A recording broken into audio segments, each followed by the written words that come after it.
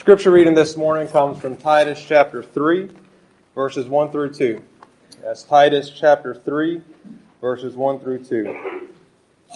It says, "Remind them to be submissive to rulers and authorities, to be obedient, to be ready for every good work, to speak evil of no one, to avoid quarreling, to be gentle, and to show perfect courtesy toward all people." That should be obvious. It's not, but it should be really obvious. Are you familiar with the term evangelical Christian? It's not a Bible word, but it is one that gets thrown around quite a bit in modern times. It, generally speaking, refers to somebody who believes that the Bible is God's word, who believes that human beings are sinful and in need of a Savior, so we need to be born again. So broadly speaking, it's a term that would and should apply to us and many people that claim to be Christ followers in our world today. Yet, evangelical Christian has become something of a bad word. Because rather than viewing that as being somebody who believes the Bible, which says that followers of Jesus should be submissive to rulers and authorities and to be obedient, ready for every good work, they associate evangelical Christianity with this. They associate evangelical Christianity with people that storm Capitol buildings to get their way. They associate evangelical Christianity with people that, instead of being gentle to everyone and speaking evil to no one and showing perfect courtesy to all people, as people that post harsh and demeaning and degrading things on social media or attack people in the comment section. In fact, some people associate good church-going folks as being those that dress up nice and come to church on Sunday morning and then go out to the restaurants and make those servers' lives miserable. Talk to people that have worked in restaurants and they will tell you Sunday afternoons are one of their least favorite times because the church folk coming out to eat are some of the rudest and harshest and most impatient, and they also tip the worst. That is the reputation in the larger world. And that's not what it's supposed to be. Read 2 verses from the letter Paul was inspired to write to Titus as he ministered to a network of house churches in Crete. And it becomes clear that that's not the way it was supposed to be. And as much as the Christians in Crete needed Titus as their evangelist to give them this reminder, we need this reminder too, because frankly, the deck is pretty stacked against us. Do you know how social media works? Why you see what you see when you log on to Facebook? You see, the whole business model, the way they make their money, is to get you on that social media platform as often for as long as possible. Because the more you're on it and the longer you're on it, the more that they can sell to advertisers and the more that they make their money. Well, they've done a lot of research and they've figured out what keeps you on there for a really long time. Whenever you see something you love, you just agree with it. Yeah! Or whenever you see something you hate. Anything that you give that heart and anything you give that angry face, they're plugging it into their computer. And they're figuring out what you want to see or what you can't stand to see. And they're making sure that's exactly what you see. They're priming the pump to get you all sorts of worked up in a way that's not at all gentle or courteous. And it's not just a social media thing. Traditional media has always worked that way. They know what gets the ratings. They'll put the most whacked out people on TV because they know we can't look away. It's like a train wreck. And it's always operated that way. But appreciate that when this is what God's Word says, that we should be submissive and obedient, ready for every good work, speaking evil of no one, avoiding quarreling, being gentle, showing perfect courtesy toward all people, that you do not have to be a bank robber or a serial killer to be going against the will of God. You just have to go with the flow. Just act like everybody else. Just post what everybody else posts, have the same tone, just look no different from the rest of the world. And you are going directly against who God created you to be, who God is trying to teach you to be. Because being a Christian, it's not just about going to church. Being a Christian is about living a completely changed life that allows us to experience the life of God. And do you know what that looks like? Different. In Titus chapter 3, continuing with verse 3, "For we ourselves were once foolish, disobedient, led astray, slaves to various passions and pleasures, passing our days in malice and envy, hated by others and hating one another.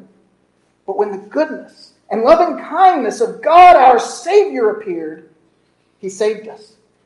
Not because of works done by us in righteousness, but according to His own mercy, by the washing of regeneration and renewal of the Holy Spirit, whom He poured out on us richly through Jesus Christ our Savior, so that being justified by His grace, we might become heirs according to the hope of eternal life." Whether you were raised in the church or have some truly gnarly skeletons in your closet, we all have this in common. We have all, in some way or another, been foolish. We have all, at times, been disobedient. We've been led astray from what God wants from us. And social media plays a role, and regular TV and movies play a role. Your parents may have played a role. The school system may have played a role. The politicians may have played a role. But we've all messed up. Every single one of us has been guilty and not done what God created us to. Every single one of us, in one way or another, have been slaves. We've been slaves to money. Where that's the reason we get up every morning. That's our main motivation. Whatever we do, it's to make more money.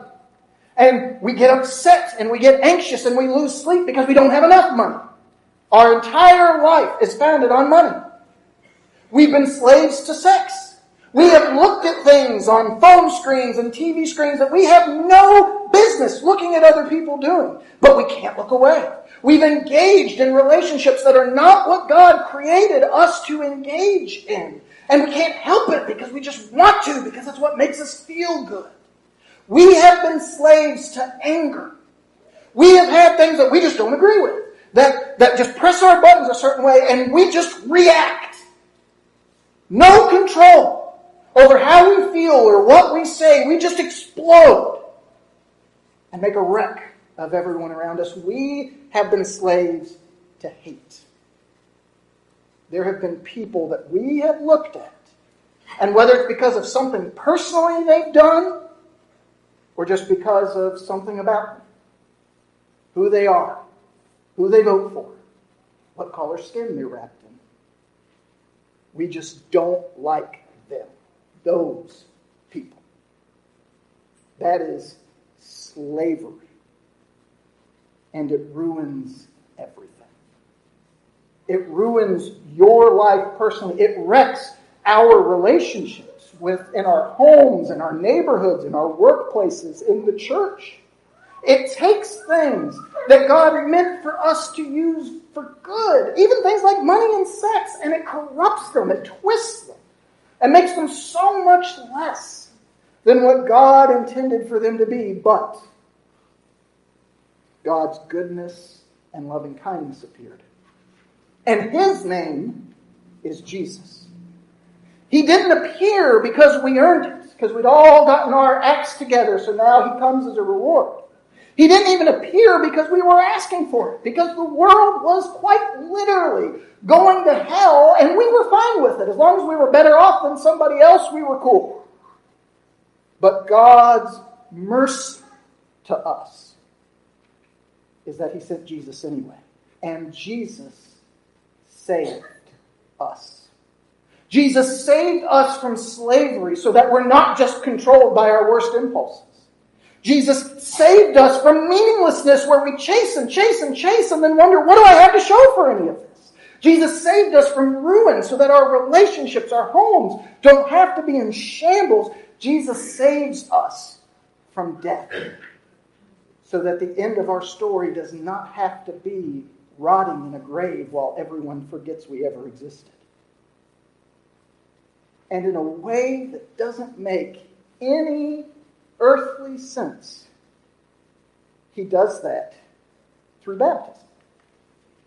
Which, when you look at, it's kind of like just getting dunked in a pool. It's like taking a bath, but without any soap. But because of faith in, the Greek word there also being able to be rendered as loyalty to Jesus. When we get baptized, we don't just get wet, because it's not about what we do, it's about what he does. And Paul described what he does as the washing of regeneration. Because of Jesus, somehow when we submit to God in that way, all of those wrong things that we have done get washed away. That person who we were before, disobedient, led astray, in slavery, dies. And we get a fresh start. But appreciate, part of making the most of a fresh start is that you don't then use it to go make the same mistakes. That's why part of what Jesus also does for us is provide the renewal of the Holy Spirit. God gives us help to make the most of that fresh start. And not just a little help. Scripture says that Jesus pours him out on us richly. Everything that we need for a new life. Everything that we need to change how we think and how we speak and how we act and even how we feel, God provides it to us. That is what these 9 souls experienced in 2022. That's what even more of us have experienced over the last 5 years. And in fact, it's exactly what God did for every single one of us sitting here today who has put on Christ in baptism. Even though we have all messed up, this grace of God, this undeserved kindness, goodness that he has shown to us, it allows something else to happen. We become heirs according to the hope of eternal life. Eternal life. Do you know what that means? Live forever, right? That's usually how we use it. And that is part of it. But that's only part of it. Because thinking about it, living forever, if you were to live forever, but with all of the pains and problems you currently have, that actually doesn't sound very appealing, does it? That would be pretty hard. Or those wonderings that we have sometime late at night where we try to imagine what eternity is going to be like, and if we're really honest, we're like, that might get kind of boring. Eternal life isn't just about the duration, though. See, in his book, New Testament Words, William Barclay explained the Greek word that we translate as eternity this way. He says, lasting forever is not enough. It's the word of deity as opposed to and contrasted with humanity. It's a word which can only really be applied to God. Therefore, eternal life is nothing less than the life of God himself. To be heirs according to the hope of eternal life is not simply living forever someday. It is to live life like God himself. And certainly, God is forever. But that's just one part of God's character. God is also love. God is also holy. God is also good. So we, as followers of Jesus, have confident expectation. That's what hope is. that because of Jesus, we will share in the life of God. We will share in life with God. And appreciate that's not just a later thing. That's something that starts right now. Because as Paul continues in Titus 3 and verse 8, the saying is trustworthy. And I want you to insist on these things, so that those who have believed in God may be careful to devote themselves to good works. These things are excellent and profitable for people, but avoid foolish controversies, genealogies, dissensions, and quarrels about the law, for they are unprofitable and worthless. As for a person who stirs up division, after warning him once and then twice, have nothing more to do with him, knowing that such a person is warped and sinful. He is self-condemned.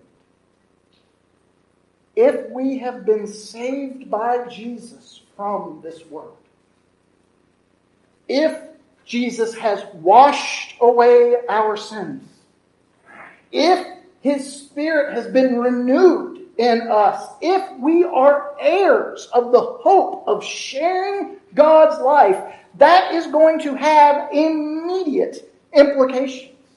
It means as we live life each day, we are careful to devote ourselves to good works. Now that just makes sense. Because if we're sharing in the life of God, and God is good, God is always working for our good, His love and mercies are new every morning, then it should only be natural that we are learning to live that way too. That if God is creative, constantly seeing new possibilities, that we're learning that if God is helping, especially those that are most helpless, that if God is loving, especially those who are least lovable, then this is what we should share in. This is our hope, to share in that life with Him. And that's not just after you drop dead. That starts now. But we need to insist on it. We need to insist on that level of devotion, because we get distracted. We'll do good if it's easy. If it fits our schedules without needing to make any modifications, if it's convenient, if it's safe.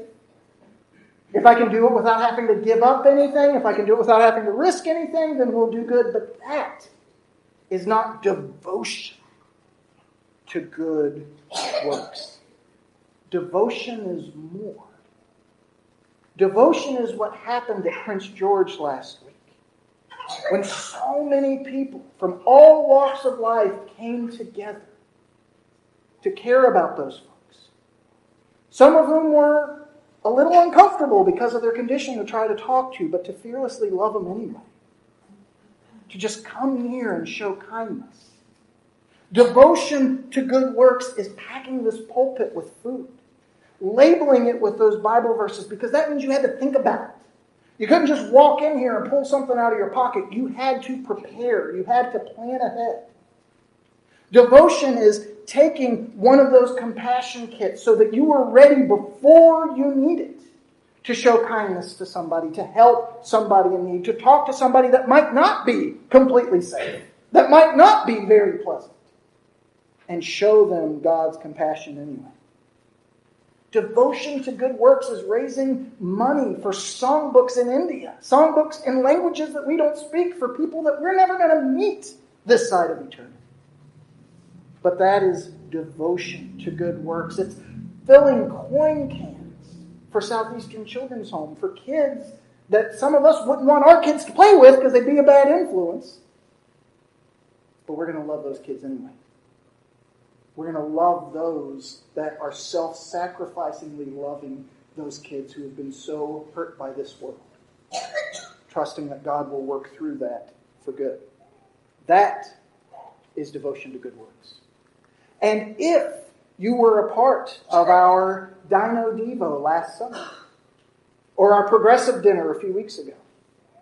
If you came out for Mission One training across 3 Saturday mornings on the beach, or gathered in the park for the National Day of Prayer observance, if you spent the weekend as part of our Song Fest back in March, then you saw for yourself that those efforts to be devoted to good works, to make it a priority, even though there's other things you could have done with the time, even though there's other things you could have done with the money, to make those a priority, then you saw. It's pretty excellent, wasn't it?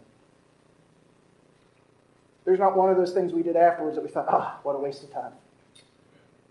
It was profitable. We saw that there was value in it. That's how our lives are meant to be. God didn't create us for life to be a bottomless pit of slavery, where we chase something we never achieve, where we pour ourselves out and then wonder if any of it meant anything. Our lives are meant to be like God. And God is good. But be honest, that's not always what folks see from the church. Sometimes we look like people that are just in our own little bubble. They look at the differences between different denominations. Sometimes they just sit within a single congregation's Bible studies. They look at the things churches fight over, even divide over, split over. And they hear what seems like pretty pointless discussions. Okay, that was a whole lot of information, but what's the point? They witness really silly arguments. Things that people should be able to get past, but they just can't seem to. They see folks that wake up early on Sunday morning, but other than that, they pretty much act like everyone else. But that's not the point. Being a Christian is about living a completely changed life that allows us to experience the life of God. That's what we have to be working towards. That's what the Holy Spirit is helping us work towards. That is what that washing and that forgiveness that Jesus offers us is for. Because we are all going to mess up. We are all going to get distracted. And that's why Paul told Titus, when folks are missing the point, when we're getting distracted by stupid stuff, warn them once. Maybe even warn them a second time. We all have bad days. There are going to be times where we are just convinced this is the most important thing in the world. And really, sweet summer child, it's not. It's not near as big a deal as you're making it. And we all have times like that. So warn them once. Warn them twice. But if it keeps happening, we're going to get real. Because we're not fooling around. We are not here to play church. We are here to change lives. We want to share in the life of God ourselves. We want to rescue people from painful, meaningless existences to live a life that's real. Because our God wants to give the world hope. And if you've been baptized, He's made you an heir of it. And He wants the life that you share with Him to be so different, so much better than what the world has on tap, that others want to share in it with you. This is the first day of a new year. That means this can be time for change. Time for us to take those ways that God was working with us this past year and double down. Time for us to recognize those ways that we got distracted. We forgot what mattered and accept the reminder, accept the challenge, accept the warning to refocus so that we're living life the way we need to, because this is a time for devotion. Not just doing things that are convenient when we feel like it, but to truly make what God wants done in this world our top priority. That means it's a time to do good. Not just when there's events, but every single day we wake up looking for the good that God is going to work in this world through us, through the ways you speak to people, through the things you do for people, through the light that you shine from Him. And for some here, it might be time to get baptized. It might be time for you to experience that washing. If you believe in Jesus, why haven't you?